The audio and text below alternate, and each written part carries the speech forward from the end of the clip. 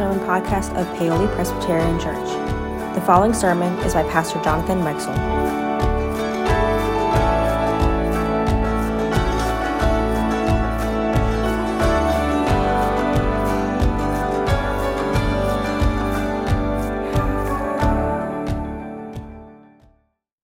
It is good as we gather together to worship today.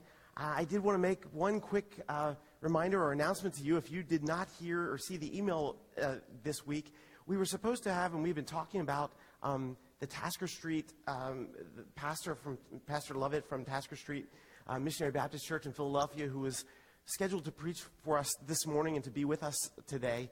Unfortunately, Tasker Street had an outbreak of COVID in their congregation about a week or so ago, including Pastor Lovett. And so they needed to postpone that time of the pastoral exchange. And so we'll be working to reschedule that for sometime in 2023. Expect that to happen in the first couple of months of next year. But I want to encourage you to keep the congregation, and particularly Pastor Lovett, in your prayers today as they're going through some challenging times. But just wanted you, particularly if you didn't see that email this week, you might be wondering what happened and why I'm standing up here preaching instead of Pastor Lovett this morning. So I just wanted to make that clear to all of you. Do you ever catch yourself daydreaming or thinking about the future?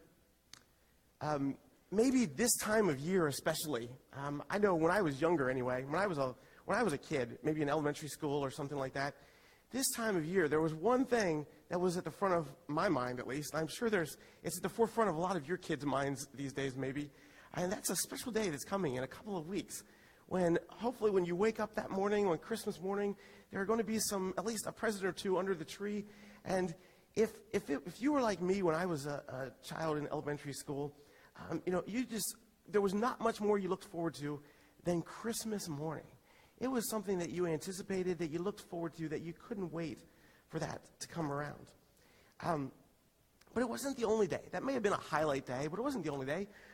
I looked forward to my birthday or that last day of school. That was always a big one. When the last day of school, there was no better feeling than walking out of school that last day and thinking, oh, no school for like 3 months. This is going to be great.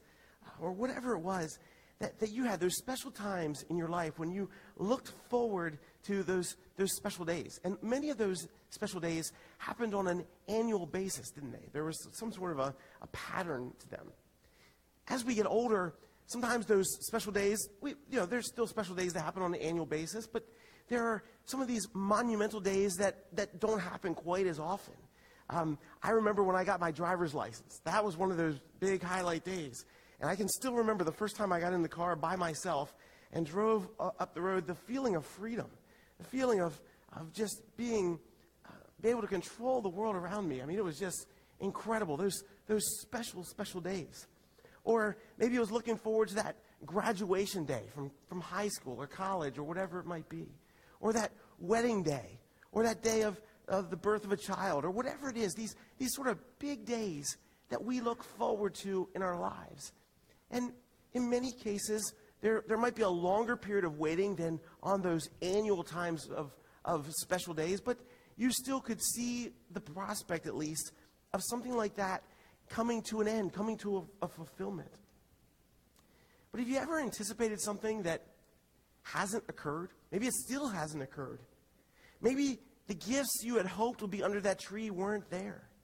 Or maybe that opportunity to get married or to have children, even though you anticipated it for a long time, it hasn't materialized. Or maybe that work opportunity that you looked forward to for a long, long period of time, and it just hasn't happened. And the promotion and the opportunity to keep moving up, it just didn't quite occur. How do those delays or never actually coming, how does that kind of waiting impact your sense of trust, your sense of looking into the future? The Bible talks a lot about unfulfilled anticipation. God's time frame doesn't always match ours. In fact, sometimes God's time frame doesn't even match our own lifetimes. Many people in Scripture were promised things that didn't materialize until long after they were dead. Abraham never saw the lineage as great as the sands of the seashore that was promised by God. Moses never saw the Israelites conquer the promised land. David never saw the construction of the temple. And the list goes on and on. It's easy for us when we read those things with the hindsight of seeing the bigger picture to think that it all was wrapped up in a nice, tight time frame. But in so many cases, that wasn't the case. And yet, God is faithful. God was faithful throughout Scripture, and God is faithful today. As Jesus said to Thomas in John 20:29, because you have seen me, you have believed. But blessed are those who have not seen and yet have believed.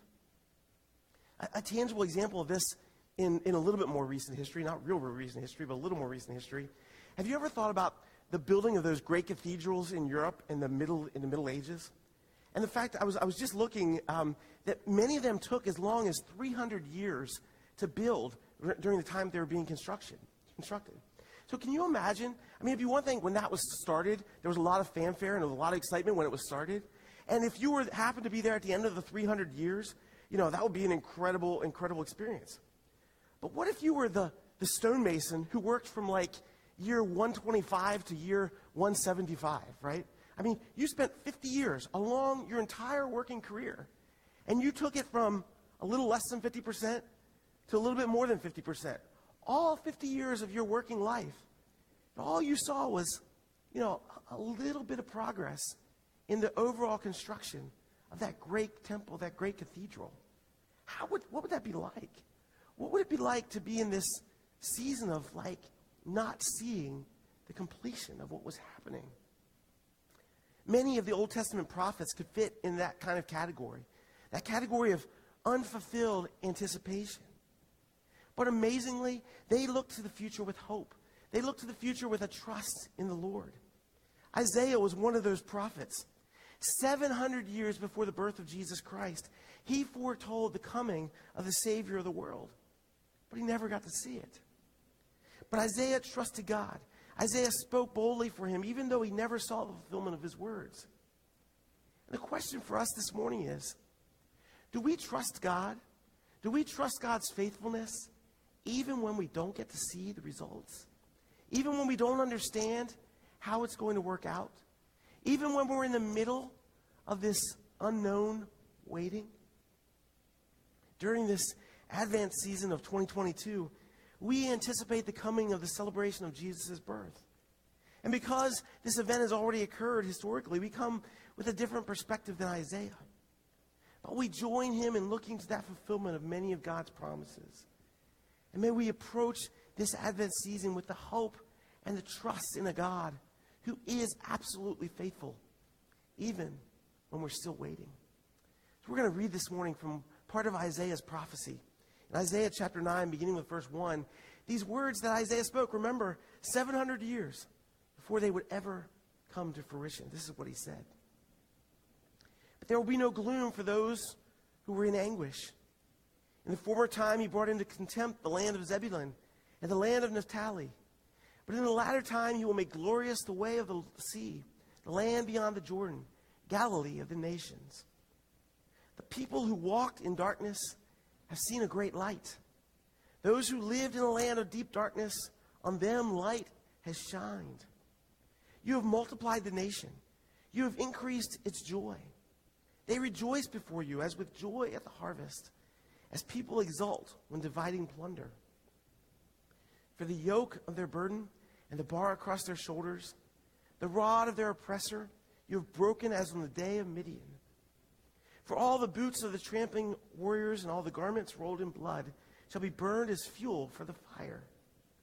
For a child has been born for us, a son has been given to us. Authority rests upon his shoulders. He is named Wonderful Counselor, Mighty God, Everlasting Father, Prince of Peace. His authority shall grow continually, and there shall be endless peace for the throne of David and his kingdom. He will establish and he will uphold it with justice and with righteousness from this time onward and forevermore. The zeal of the Lord of hosts will do this. Now, to simply hear some of Isaiah's words in this passage, we're encouraged because Isaiah's vision includes things like peace and joy and understanding. It speaks of God's clear invitation or intervention in a world with great certainty. Surely Isaiah was writing about a positive time in Israel's history, about a time when he could see and understand that God was providing and that God's hope was evident. But as Isaiah looked around him, he recognized his world from a human perspective, it wasn't a positive world around him. His nation was not doing well. And because of the people's disobedience, because of turning from God, the prospects for the future weren't looking particularly good for the people of his nation. Now, to better understand what was happening around him, we have to take a little bit of a history tour, a little bit of a jump back into the time of the Old Testament.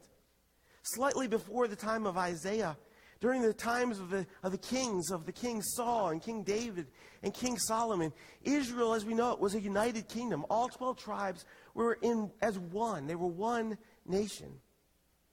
But after Solomon's death, infighting and turmoil resulted in that one nation being split into two.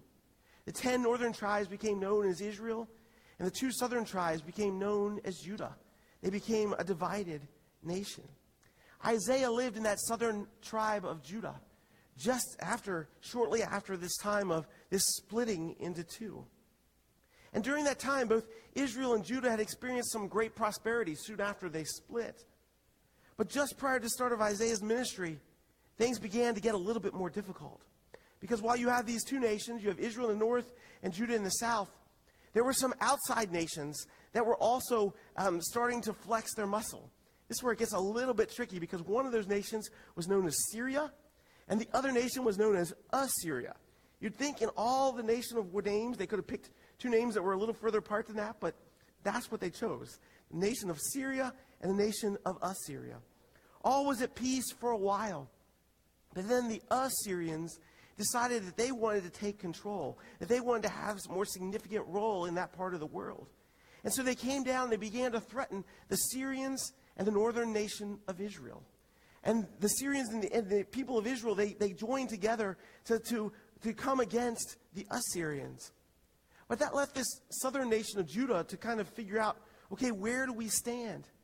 And God had told the king at that time, through the prophet Isaiah, do not make up a treaty with the Assyrians, these big bad boys in the area. God told them, don't do it. Even though it might look like the thing to do is to join up with the Assyrians, don't do that. But what did the king do? The king ignored what God had said and made a treaty with the Assyrians. Shortly after that, the Assyrians came down and they conquered the Israelites, the people of Israel, that northern nation, and the Syrians.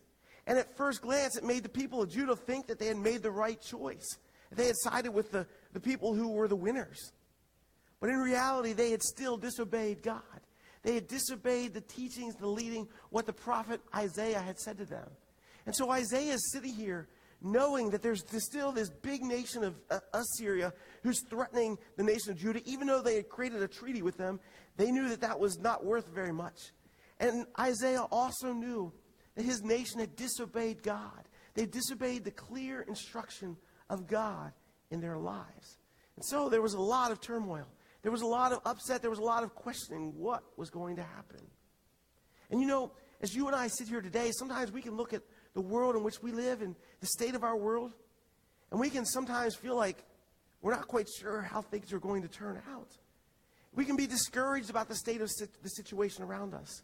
We can think sometimes that things aren't going to get better. Sometimes it can feel like the world will never turn to God, will never accept the guidance and the direction that God is giving. Do we ever feel like that on a big picture level? And even more critically, do we ever feel like that in our own lives? Do we ever feel like things, every time we turn around, there's one more thing going against us? One more thing that seems to be turning away from what we would like to see it happen?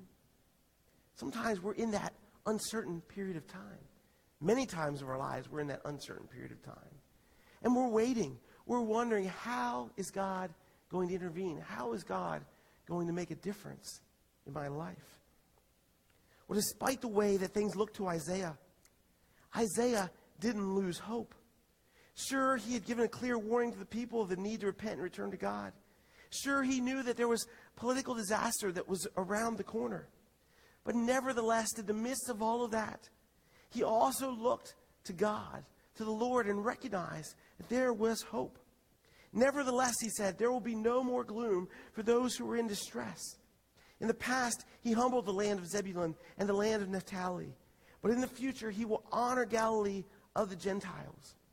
In the midst of all that seemed to be turning against them around them, Isaiah recognized that there was hope for Israel. They could anticipate a positive future because the Lord wasn't going to forget them. And what was the source of that hope? There was a child who would be born who would bring light and joy and release from the yoke of oppression. This child wouldn't come for hundreds of years. But as Matthew quotes these words from Isaiah, Matthew recognized Jesus as the fulfillment of this prophecy. When in Matthew 4 he said, leaving Nazareth, he went and lived in Capernaum, which was by the lake in the area of Zebulun and Naphtali, which we just talked about, to fulfill what was said through the prophet Isaiah, a land of Zebulun and land of Naphtali, the way of the sea, along the Jordan, Galilee of the Galileans. The people living in darkness have seen a great hope, a great light. On those living in the land of the shadow of death, a light has dawned. Jesus went on immediately to call the people to repentance because the kingdom of God was near. Jesus Christ was the one who would bring the hope and the freedom to Israel. We know that the light of Jesus Christ came slightly differently from what the people of Isaiah's time might have expected, or even at Jesus' time. He didn't come as that political savior that they might have thought. But he came to bring spiritual light to that day and to our day as well. You see, the forgiveness of sins that was possible because of the death and burial and resurrection of Jesus goes far beyond the world of Jesus' day. It came to bring eternal light and eternal life and eternal peace, not just for that day, but to our day as well. Isaiah was pointing to something truly life-changing and earth-shattering and earth-changing. Isaiah saw in the Messiah one who would change the world. What would that Messiah look like? He would be a wonderful counselor, it says. That's certainly encouraging to all of us. Those who seek counsel usually have wisdom to ask for it, but Jesus fits that bill. He is a wonderful counselor who can guide and direct our lives. He's also described there as a mighty God. How great is God's might? Is there anything too big for God? We don't serve an impotent, wimpy God. We serve not a God who will be overwhelmed by the world's activities. We serve a God who is greater, a mighty God, a God who brings comfort, a God who is stronger than anything that's around us. He's a God who's described by Isaiah as our everlasting Father. He was and is to come. There's no outliving the Lord. We may try to stick out some difficulties thinking that eventually the person or situation might change, but they can't outlast God. And he, like a loving Father, has our best interests at heart.